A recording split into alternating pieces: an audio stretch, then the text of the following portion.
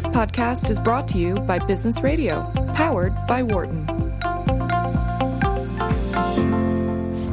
You're listening to Bay Area Ventures on Business Radio, powered by the Wharton School, Sirius XM 111. Here again, Doug Collum and Irina Yen. Welcome back, everybody. This is Sirius XM's Bay Area Ventures. We're broadcasting live from the Wharton San Francisco campus. It's raining outside. We're happy to be inside. I'm Doug Collum. I'm here along with my co-host, Irina Yen. And if you're just joining us, we're switching gears now from the world of car rides and care for school children to the world of robotics, automated food robotics. So it'll be a great discussion. So for those of us just tuning in, our show is about the world of entrepreneurship, startups, and venture capital here in the San Francisco Bay Area. If you have a question, we'd love to hear from you. You can join the conversation and can reach us at 844-WHARTON. That's 844-942-7866. We're joined now by Deepak Sekar, who brings years of experience, a curious mind, innovative spirit, and get this, more than 100 patents to his role as founder and CEO of Chowbotics. And I have to make a point here, which is that we're all commenting on how the traffic outside the Wharton San Francisco campus building is gridlocked right now. There's rain on the road, everybody's panicking, and you can't go anywhere. Right. So we always are a little bit in awe of our guests who somehow managed to find their way here on time. So we're happy to welcome Deepak, who's the CEO and co-founder of Chowbotics. Welcome. Thank you. So maybe to launch, we absolutely have to start with, first of all, what is Chowbotics? We'll do a short caption on that, and then I want to dive back in and find out, what brought you from the world of patents and patent filings to the world of automated food delivery.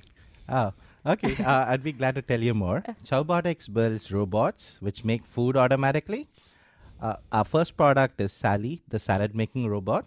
You walk up to Sally, and you can customize your salad the way you want. You choose your options. You decide you want a 300-calorie salad, for example, and Sally's going to make that for you 24/7. And that's amazing, I believe. Yes, please. That is, right. Yes, please.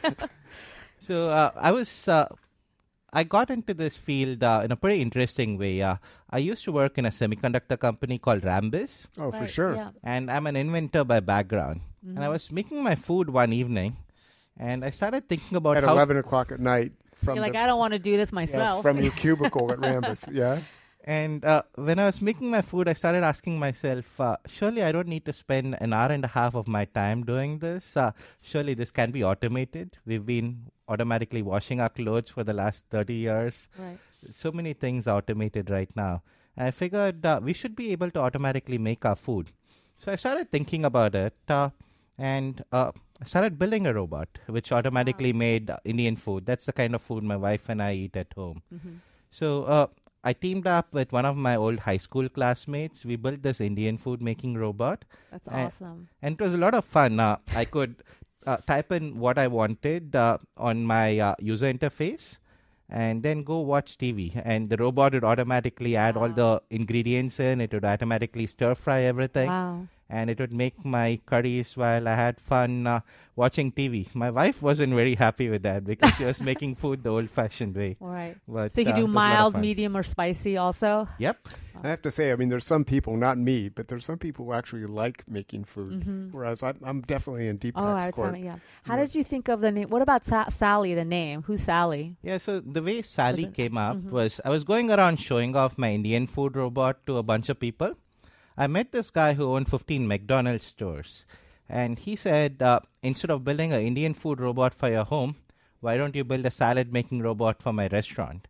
And his rationale was that in restaurants, he was finding it very hard to get labor, and the minimum wage was going up as well.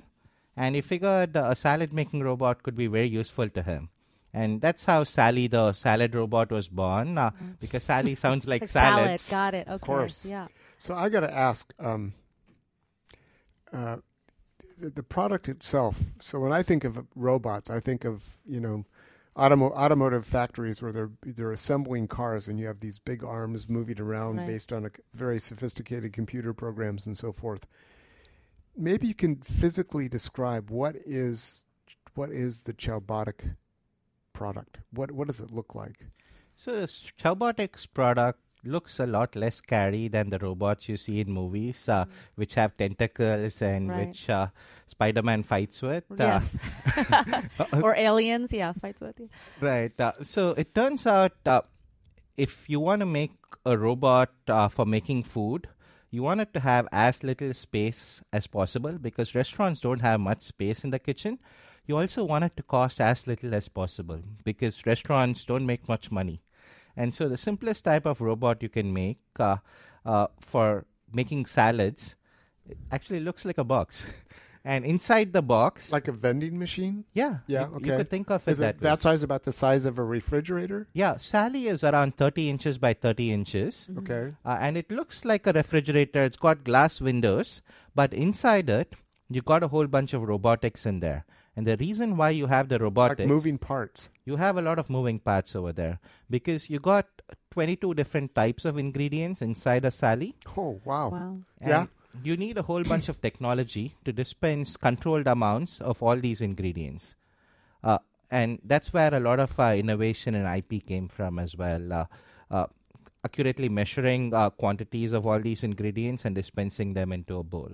So I have this conception of a metal arm that reaches down into a bowl of lettuce and pinches them together and then withdraws and drops it over into a salad bowl. As it calculates the calories. Is that right? Is that how is it more sophisticated than that? It's actually simpler than that. Okay. One of the things I learned very early on is that you need to be very, very simple to really make a product work. And it dates back from my PhD days. I was doing my PhD at Georgia Tech. And in what?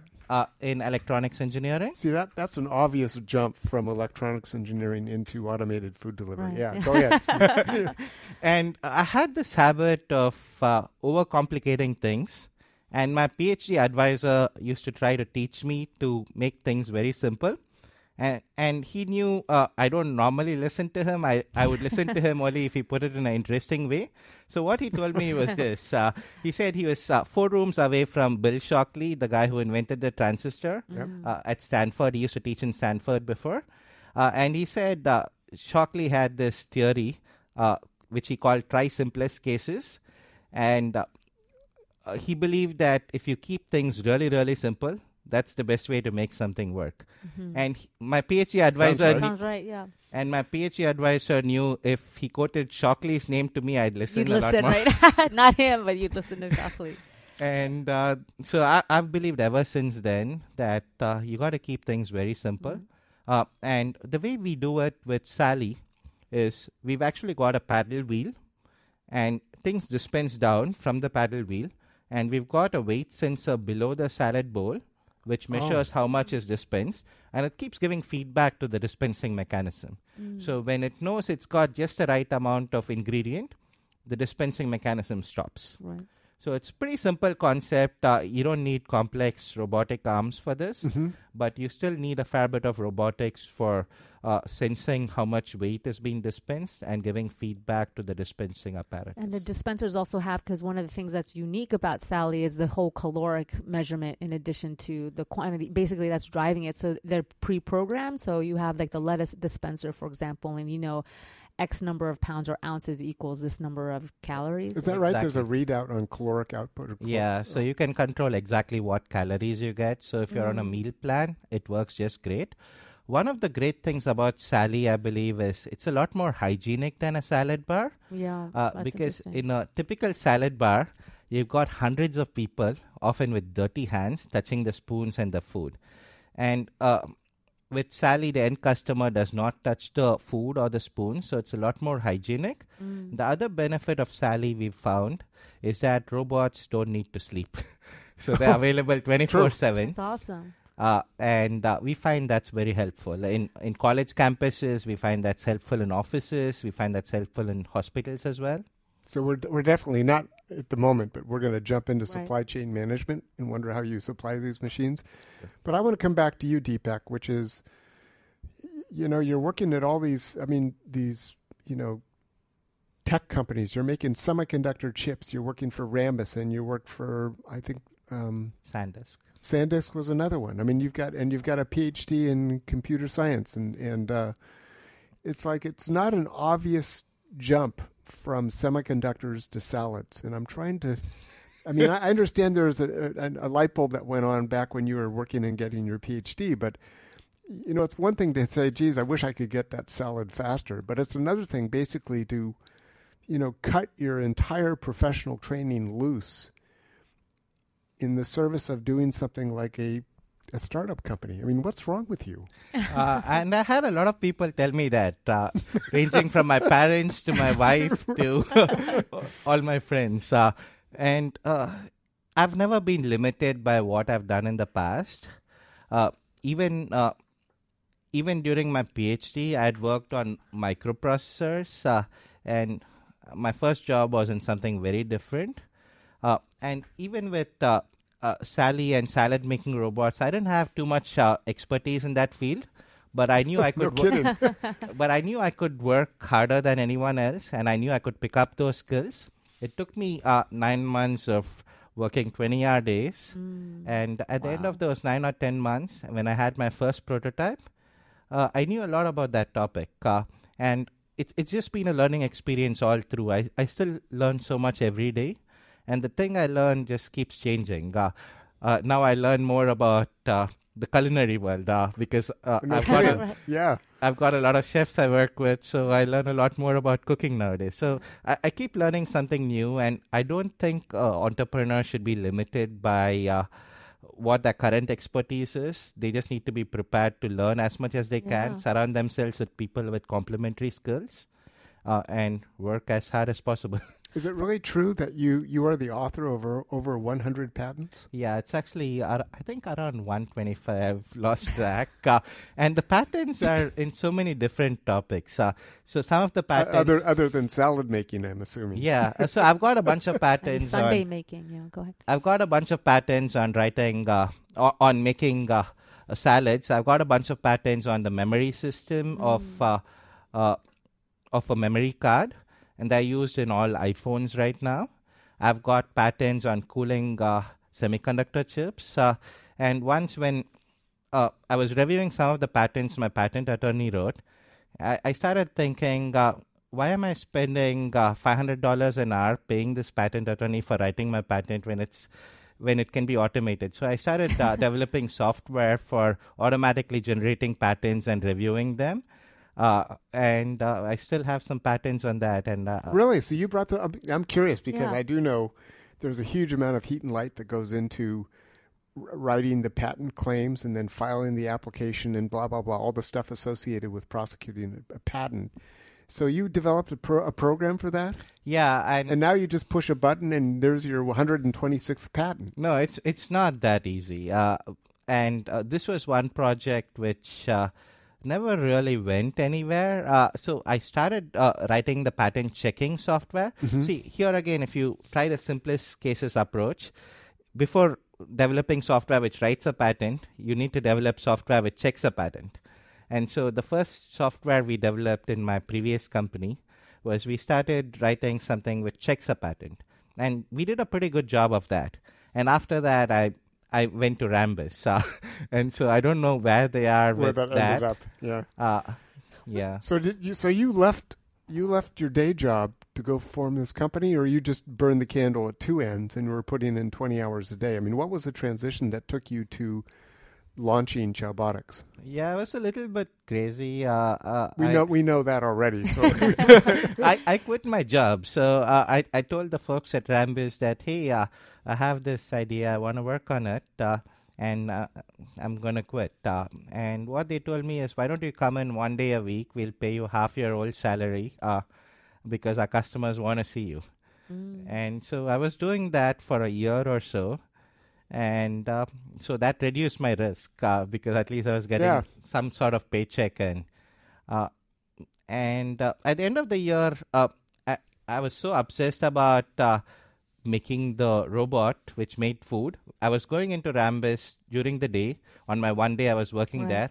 And I started thinking about food making robots. And I I felt it wasn't fair to Rambus for me to, go there and be obsessed about something else, not about the work I was doing there. And I told them, hey, I'm going to have to stop this and just focus full time on my venture. And they understood that. So you are the founder. There's no co-founder involved. No you didn't have a cohort of confrères who were working with you. Yeah. Yeah, it was all me. And it was hard because in a robotics company, right, you need a whole bunch of different disciplines to work together. I was an electrical engineer, but to build a good robotics company, you need to have software expertise. You also need to have mechanical engineering expertise. You need to know how to write a business plan and get money from others. You need to know how to build up sales. And it was not very easy at all because I had no mechanical engineering skills at all. And I didn't have much money, so I couldn't just hire someone to do it for me. So I had to learn how to make things in a machine shop. And I made every single piece of the Sally, the first prototype, with my own hands. It wasn't easy. Wow. If you're just joining us, we're speaking with Deepak Sekar, the founder and CEO of Chowbotics, and talking about his foray into this space, including being the author of 125 patents. I'm just 126. 126. Duly noted. So for folks who are listening, the Sally the robot, is this, I would love something like this in our house, or folks who maybe can't get around or not as mobile. So currently, is Sally the robot, the food maker, for example, the salad dispenser, you'd mentioned working with McDonald's or hospitals, is it more of an institutional commercial kind of robot function, or is it something that maybe eventually over time or maybe already now can be used in the home on the consumer level? Yeah, we're targeting it at cafeterias, office cafeterias. We're also targeting it at hotels, restaurants as well. The way I see this industry moving is I see it going into homes in a few years, not right now. And I think the parallels to the computer industry are striking. If you think about it, in the 60s, you had the supercomputers and mainframes. Or the ENIACs. They were the size of a room, right? And just like that, there are food robots available right now in factories, which make frozen food and which make the kind of food, the packaged food you get in grocery stores. Oh. So you get tortillas from a grocery store. Those were typically made by a robot in a factory somewhere. That's amazing. And so these ones, just like the early mainframes, they're the size of a room. They cost a lot of money. And you know how computers went, right? After that, you had the mini computers from DEC in the 70s and 80s. And the equivalent to that is the restaurant and cafeteria robots we're building right now. I see. So our robots are smaller than the factory robots. And they cost less. Just like the mini computers were smaller in size compared to the mainframes, and they costed less. And you know what happened next with computers, right? You had the desktop 10 years after the mini computer, which was even smaller and which was less expensive. And just like that, I see food robots becoming smaller in size, becoming less expensive in the next 5 to 10 years.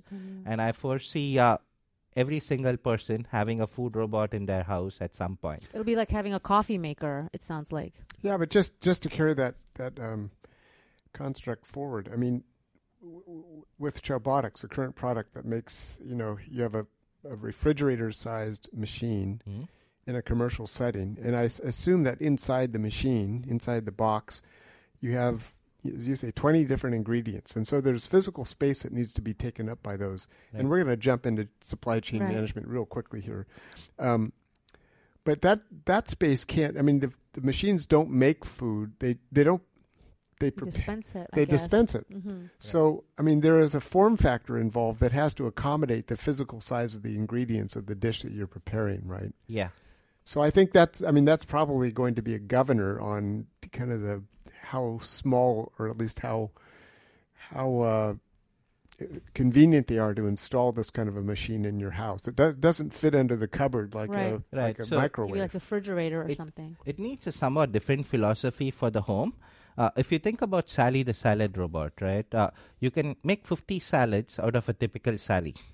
And when you are putting a Sally in office cafeteria, you need to feed 50 people or more. And that's one of the reasons why the machine is so big. Oh, okay. But if you think about how a home robot is going to look, you need to feed maximum of 4 people. Right. So you don't need so much space for holding the ingredients. Good point, yeah. The other thing a home robot needs A home robot, it needs to be general purpose. People don't want to eat salads every day. Right. They don't want 50 different salads. Right. Yeah. Right. And so the home robot needs to be a general purpose one which can heat food, which can produce a wider variety of food. And that's a slightly different design. Got it. Which makes sense. How do the ingredients for the salad stay fresh? Because you're mentioning about how hospitals are really interested because people aren't touching it. But what about within the dispenser itself? It's all refrigerated, so it stays as fresh as it does in your refrigerator. It's fresher than a salad bar. In a salad bar, many times you see the lettuce browning out after a few hours. While with Sally, it's all refrigerated, so it stays pretty fresh for a long, long time. So now is a good time to ask about supply chain management. How do you get these fresh ingredients, all 20 of them?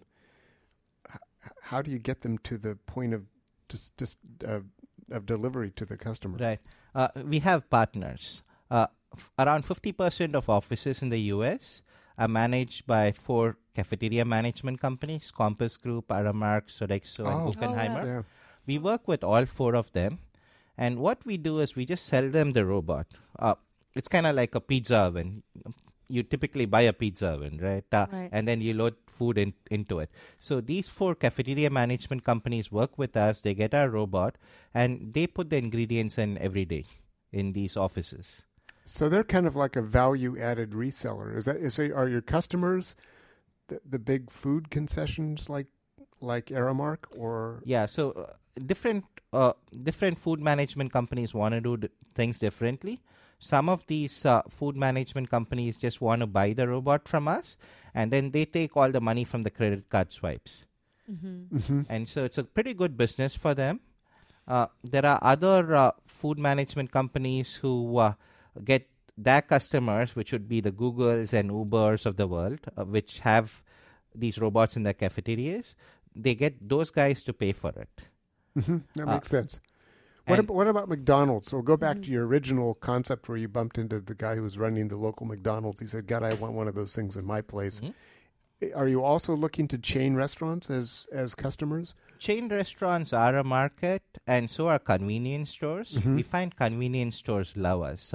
We are working with 6 of the top 20 convenience stores right now.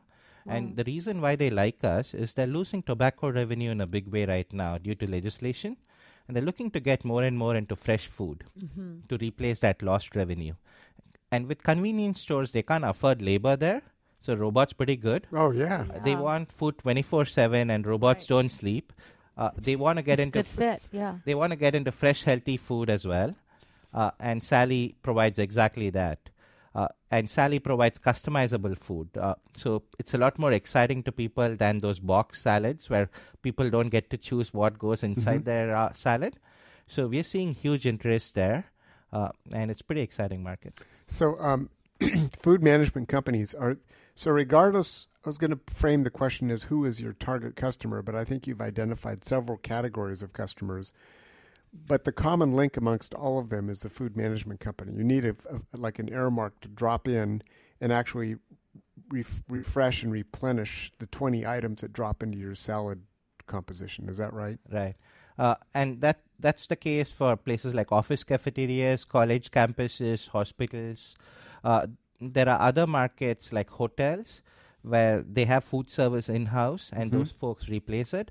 In restaurants, the restaurant owners put in the ingredients themselves.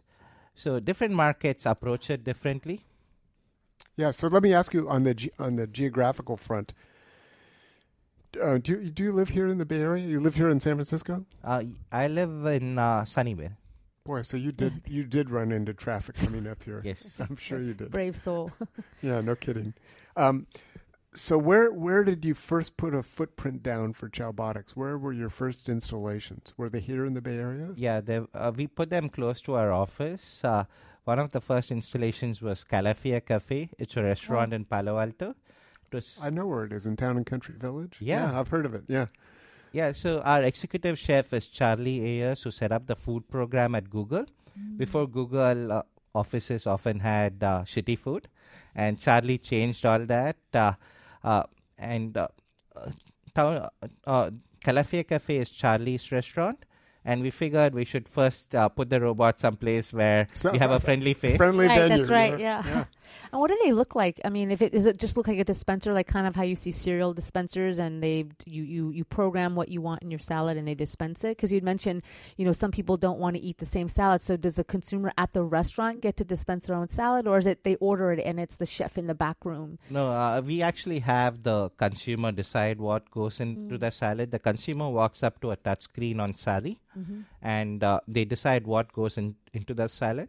And then Sally automatically makes the salad right in front of their eyes. That's exciting. Step back a little bit. Tell us a little bit some metrics on the size of your company. So how many employees? You're based in Sunnyvale. How many employees?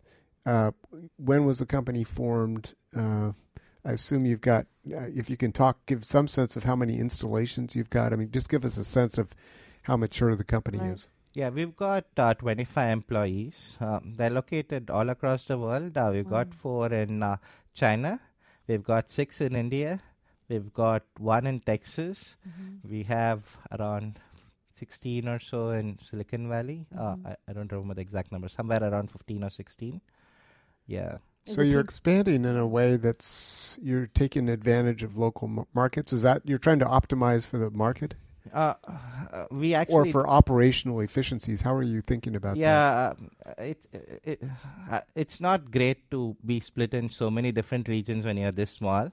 I don't like the fact that we are in so many different locations because you spend so much time on communication. Right. And when you're a small company, every ounce of efficiency is very important. We were kind of forced into it because we do our manufacturing in China. And so we needed to have a few people close to our factory. This is the physical machine. It's a physical machine. And so we have a team in China, and that's working fantastically well. The guys there are incredible. Then in India, we have a software development team. And the reason why we looked at India for that is because it's so hard to get good talent in Silicon Valley now for software. We've heard this, yeah. A lot of demand. There's a lot of demand, and it turns out to be extremely expensive as well. And so that's why we set up our software team in India. That's working out quite well. And then we've got a team here in Redwood City, which has a bunch of engineers. We have our chefs here.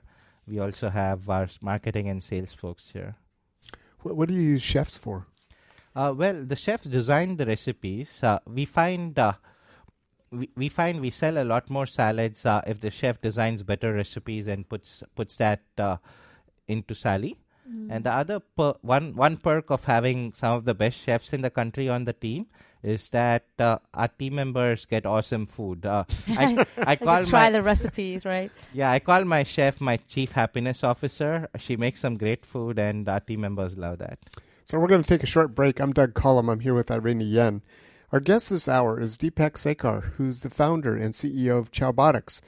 And the first product that Chowbotics has put out there is a robot that makes salads. Yeah, Sally. That's right. You're listening to Bay Area Ventures on Business Radio, Sirius XM 111. We'll be right back.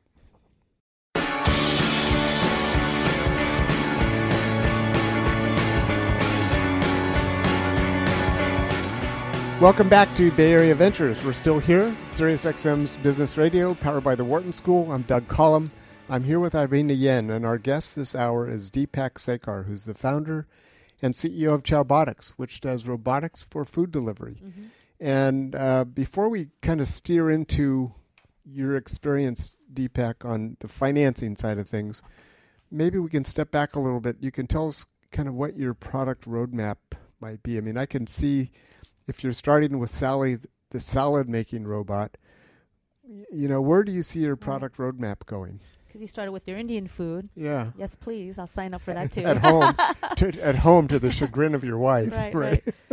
Yeah, we've had requests to do so many different types of food using Sally's technology. We think of our robot as a food robotics platform. If you think about it, instead of dispensing salad ingredients, if you put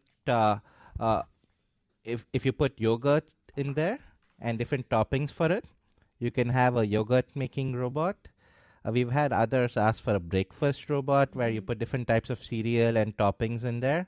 We've had others ask for a soup making robot where you have different soup ingredients in there and making that. A sushi robot? Right. No, go ahead.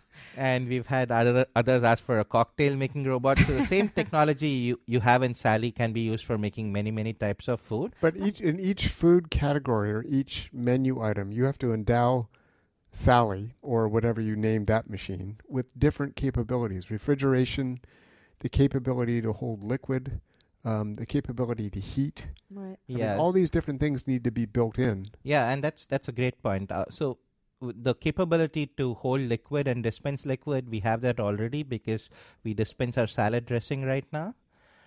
With heating elements, we've got a lot of IP on how to add the heating elements to it. So we will be adding heating at some point of time. So it's not that hard. We have the patents on making many, many types of food. If you think about it, when you go to a Chipotle today, you got 3 people standing in line just putting toppings on your burrito. Instead of putting a salad bowl in there, if you put a tortilla in there, you can have all the ingredients of a burrito drop right in, and someone can fold it. And there's so many other applications of this type of technology where you can have different types of bowls, curry bowls and all dispensed. So it's pretty exciting for us. The way I typically work is I look at all the possibilities out there, and I use my judgment to pick which one makes the most sense, which one is the simplest. And across all food categories. Across all food categories. So we have something in mind which for our next product, which is going to come out sometime next year. And it's going to be a pretty interesting product. So what is it, again, kind of jumping into the mind of an entrepreneur who's out with his sleeves rolled up and doing it? Right now, you're totally focused on Sally, the salad-making robot. Right. And at some point, you're going to make a jump and say, okay, we're going to do yogurt. What are the metrics that you have in mind that will signal to you that, okay, now it's time we've got enough traction in one space, now we're going to go out and try another space? How do you think about that in terms of making that jump? Yeah, when you're a small startup, it's crucial to focus, right? Because if you don't get good revenue in your first product, it's very risky to go to the second product. And you're developing a brand as you go, is that right? Exactly. Yeah. And so the way I would look at it is I try to find out when the risk for the first product has gone down to a low enough number that we can divert a significant amount of resources into the second product. And I make these judgment calls once every 2 months. Once every 2 months, I sit down and ask myself, are we over the hump now? Is it less risky to move on to the next product?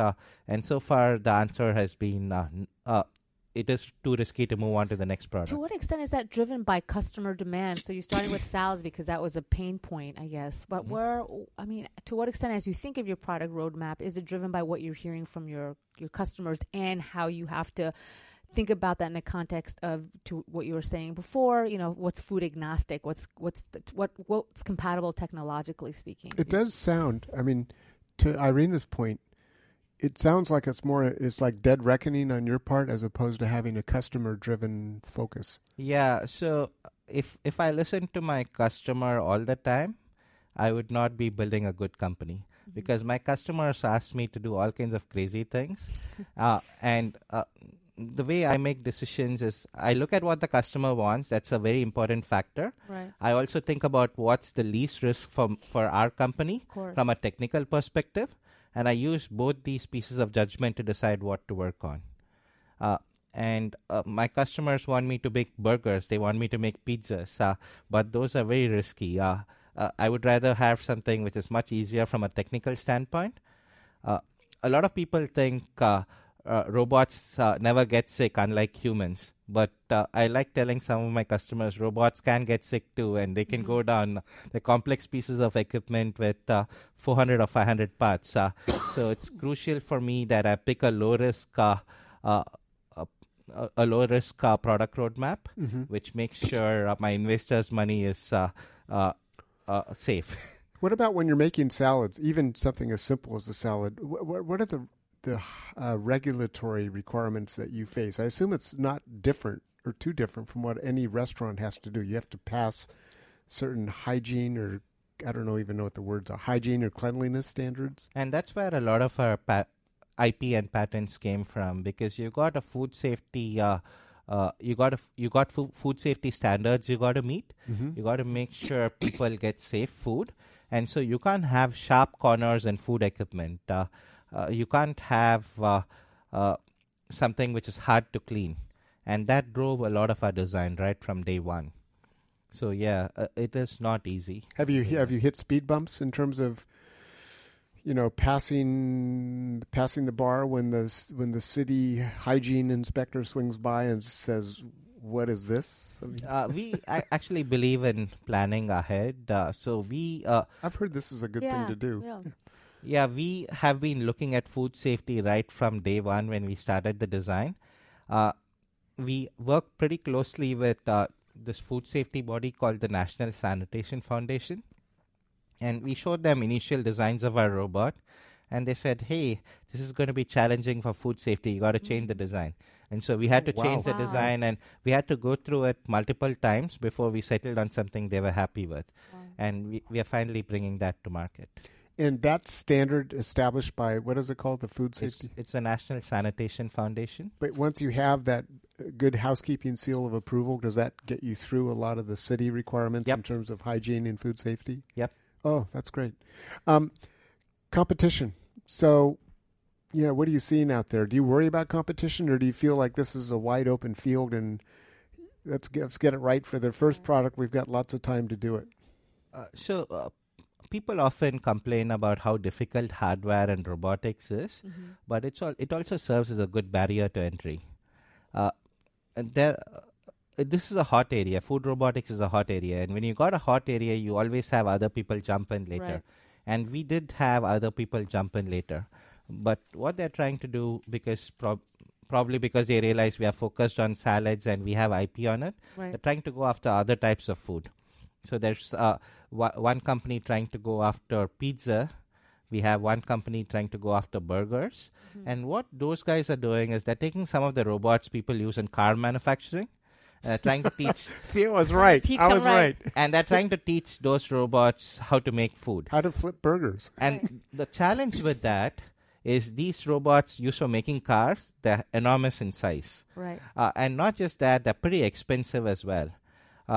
And they're not good for food. They're not good for food safety. You don't want to have tiny screws close to food, collecting bacteria and dust. And so the approach of taking a robot from car manufacturing and using it for food, it's simple.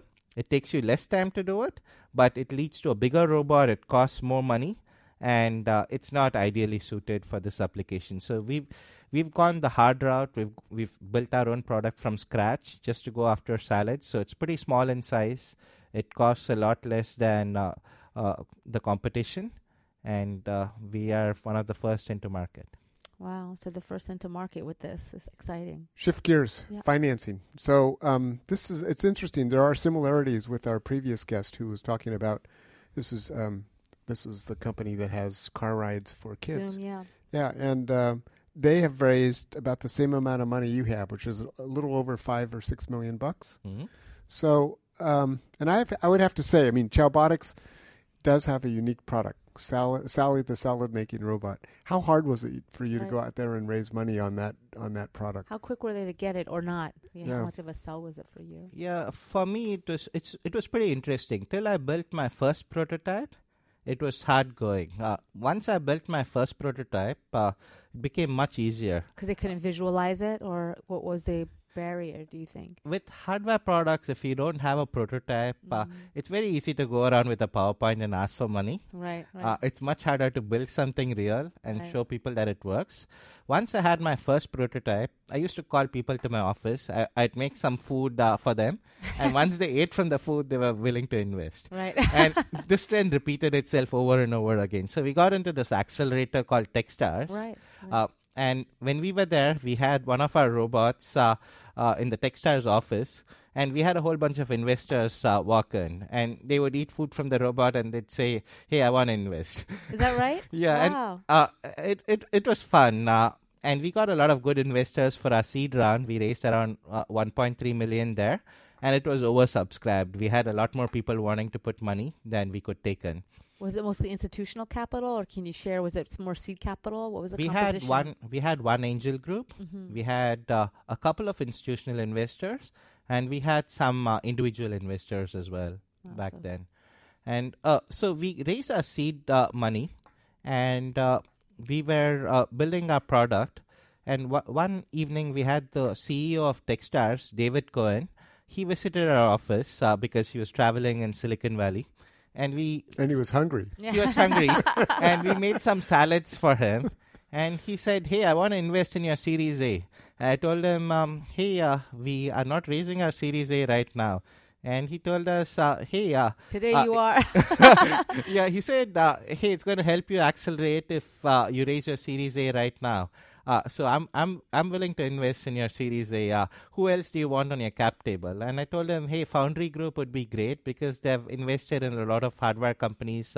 They did Fitbit and MakerBot. And so he made a phone call to the guys at Foundry Group. And then within a week, we met the folks at Foundry Group, and they said they're in as well. Wow. So A-Round took like a week, 2 days. Boy, isn't that annoying when investors force money on you? It's like, you have to take our money. Right. I'm actually pretty happy because both David and Jason from Foundry are great investors. We love working with them. And we've lucked out with our choice of investors. So Deepak, I want to ask you a question. Sure. So at the very beginning of the show, the first hour before you arrived, Irina and I were talking about the cost of starting up a company, and we were making the observation based on data that's out there that in 1995, the startup cost for a raw startup company was about $5 million. You had to build out the infrastructure, the computers, the software. You get an office, you have to bring on employees and so forth.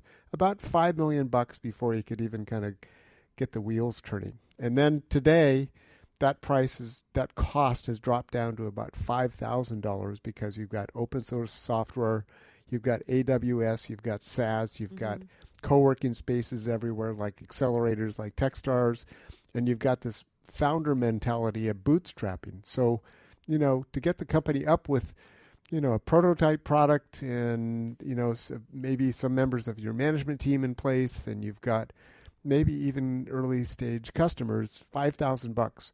Now, that's the general average data. If to put you on the spot, before you raise money, where would you peg that startup cost for Chowbotics? Hardware companies take more money because you got to pay for the physical hardware. For us, it was around $60,000, and and that was bootstrapped. I mean, that was my wife because she made money off the VMware IPO. Why are we talking to him? We should get his wife in here. Yeah, she's the main reason why we've gotten this far, because I had nothing but an idea, and she paid the bills at home, and she put in the first $60K into our company. Wow. And that got you to a prototype product? Yeah. And a lot of investor interest? Yeah. Oh, that's a great story. For those of you just joining us, we're speaking with Deepak Sekar, the founder and CEO of Chowbotics, robots for food service, and we're talking about financing and how the company got started. So you mentioned we're talking about you raised about $6 million. And how much? When was that? Was that a couple years ago? Was that recently? We raised $5 million in February of 2017. That's when it closed. And we raised $1.3 million in April of 2016. Got it. Yeah. So how are you deploying the capital from the most recent raise? Are you is it more for the next idea on the product roadmap? Is it bringing more, you had mentioned, we talked earlier about the range of engineers. It's lonely being the entrepreneur. And also from a skill set, you need a diversity of engineers from mechanical and otherwise. Right. We've used the money largely for building out the team. We've got now a pretty well-rounded team. We've got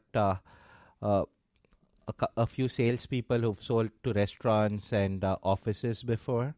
We've got chefs who design the recipes used in the robot. We've got engineers who work on mechanical engineering, on software, on electronics as well. So a lot of it has been on staffing. Yeah. And what are these investors? I mean, often when companies don't even have investors invest in the companies, they bring, besides their capital, bring other kind of talent or advantages to the table. What have some of your investors been able to do? Like you had mentioned with Techstars, he placed a phone call to somebody at Foundry Group, and boom, it sounds like within a couple of weeks you were funding. What other things have they done to help? Because not all of them are in the food space. Yeah, Techstars has been great for us because Techstars has programs all across the U.S. Right. They have one program in New York, they have one in Denver, they have one in L.A., one in Austin. And you did your program down in South Bay? I did mine Austin? actually in Austin. Oh, you did? Okay. And I think of Techstars as a giant network to help us sell machines because every Techstars managing director across the country is superbly connected within his or her city. So if I want to sell a few robots in New York, I contact the Techstars managing director in New York, and they put me in touch with a dozen major customers in New York. If I want to sell to someone in Chicago, I just contact the Techstars managing director in Chicago, and it works out great. So that's one huge benefit for us out of Techstars. Techstars also helps with hiring. They've funded more than 1,100 startups so far, and many times we just recruit people from other Techstars startups. If the other Techstars startup is not doing well, then those folks sometimes reach out to us and say, hey, how about if we join your mission? So that helps a lot. The other thing we've had with investors is they've built multiple companies before, and so many times if they sit on your board, they sit on my board. And if I hit some problem, they're some of the first few people I call. And there's some pattern recognition that can help you navigate. Right. For example, they know what my blind spots are, and they tell me, hey, you got to hire for this particular skill. And that's great because it stops me from making mistakes. Because if they can see I'm weak in some area and they ask me to hire in that area, it makes Saves the you a company lot of time and pain. Yeah. But for the $6 million that you've raised so far, I mean, so where are you in your life stage right now? You mentioned you have an idea that you want to launch. So stay tuned for the next product. So would you say you're at the scaling stage? Or are you still you're drilling down on the core product and then starting to expand beyond that, and maybe you'll need to bring in more capital to pursue that? Yeah, I think we should reach the scaling stage Q1 of next year. Wow. Right now, we've done the initial deployments, and we're just making sure everything's perfect before scaling. I want to shift back to you because you're the long pole in this tent. You're the CEO of the company, and you've got how many employees? 25. All over the world. Yep. So. And this is a far cry from sitting in your office and cranking out patents and filing those. So you're a global company. We're talking about a completely different set of skills and requirements here. How has that gone for you? I mean, working at tech companies designing semiconductor chips is not nearly the same as making hires and bringing them into the company and setting up manufacturing operations in China. For me, I've done engineering and marketing in my past. I'm always someone who liked learning about new things. So even in my past, I'd started startups within bigger companies. And so I've had exposure to engineering and marketing. I hadn't done too much sales. And when I started this company, I was worried about how well I was going to be able to sell. But which is a people skill, right? Right. Yeah. And I've actually found surprisingly that I'm pretty good at sales. For you. And I guess people see the passion when the founder talks about it. And so I'm able to sell really, really well. And that's worked out well. I do have some blind spots. And when I have blind spots, I have good people around me to hide those blind spots. So what are your blind spots? So one blind spot I have is accounting and finance. And I have a really good CFO who was at Cisco before. He built the finance division for Jawbone. He was a CFO of Jawbone. Right. And so he compliments me, and he makes sure all those things are well taken care of. And I've been ramping up more and more. The way I work is when it's a new area, in the beginning I ask silly questions, and then my questions get more and more dangerous. Just go deeper, yeah. And finally, after 3 or 4 months of entering a new topic, I'm normally an expert at it. You go from BA to PhD within that's quick your study. rhythm, yeah. A quick study. Well, we only have a little bit of time left. What about hiring? Do you hire? Are you involved in the hiring process for the 20 or so employees in the company? Yeah, I look at every single hire. I have a rule in the company that we'd hire only superstars. So I'm very picky about any person we bring in. Our hiring process, and I've learned this the hard way, is pretty rigorous. We first start off giving them a questionnaire. And the questionnaire probes them on different aspects of their personality, why they want to work in a startup, what their motivations for their career are, and things like that. Is that for just a cultural fit, or just you're curious, you just want to know who this person is? It's both. And it's amazing. That's what really matters. If someone's motivated enough and they have the right mindset, they can do smarts. They can do great things. And after that, we have an all-day interview. They first come in and then they give a presentation on their past work. And then we got a bunch of people asking them questions about different aspects of their past work. You do a case study? That'd be pretty intimidating, huh? So say we want to make a turkey chili. Yeah, right? And we typically give them great food as well. So the lunch is an important part of Chowbotics. We have our chefs cook up some great food. They get excited seeing the great food, and they want to come and work there because they get that great food every day. You're a great salesman, so you're working on the clothes. So people who are listening in are wondering, what does it take to be the CEO of a startup and frankly, a pretty open field, pretty new field.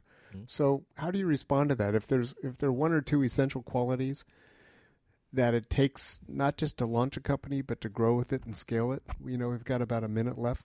How would you respond to that? As you introspect and think, okay, what do I bring to the table that makes this company work? I think the number one skill you need is what I call grit. You got many ups and downs, and you got to be able to survive the down cycles and thrive. The other skill I think you need is constant learning, because not everyone has all the skills needed to run a company, and you just need to keep learning all the time and getting better and better. And I think that's crucial. But you can't be chief cook and bottle washer forever. You have to be able to delegate too. I mean, how do you think about delegation as your company grows? The way I work is when I bring someone in, I give them some tasks. I see how they do in those tasks, and they build up trust with me. And if I see over the first 2 months they're doing great things and they can run things by themselves, they get more and more responsibility until I eventually give off the whole department to them. So, you need to have superstars around you whom you can delegate a lot of the work to. Otherwise, you can't scale the company. Deepak, as we promised, we would run out of time before we had exhausted the subject. We're delighted to have you on board. Thank you for joining us. Thank you. So you can learn more about Chowbotics on their website, chowbotics.com. Yep. It's Chowbotics, CHOWBOTICS.com. And thanks to everybody for joining us. If you've got a question about something you've heard on today's show, email us at businessradio@SiriusXM.com. As a reminder, we air live optimally for your commute hour, live every Monday at 4 o'clock p.m. Pacific, 7 p.m. Eastern on SiriusXM's Business Radio Channel 111. Thanks again to Ritu Narayan, the co-founder and CEO of Zoom, and thanks also to Deepak Sekar, the founder and CEO of Chowbotics. Both of these guys commuted in terrible traffic. Thanks also to our producer, Dana Cash. Assistant producer this week is Nicole Grigg. And our engineer, Tatiana Zamis. I'm Doug Collum with Irina Yen. You've been listening to Bay Area Ventures on Business Radio, powered by the Wharton School, SiriusXM 111. For more insight from Business Radio, please visit businessradio.wharton.upenn.edu.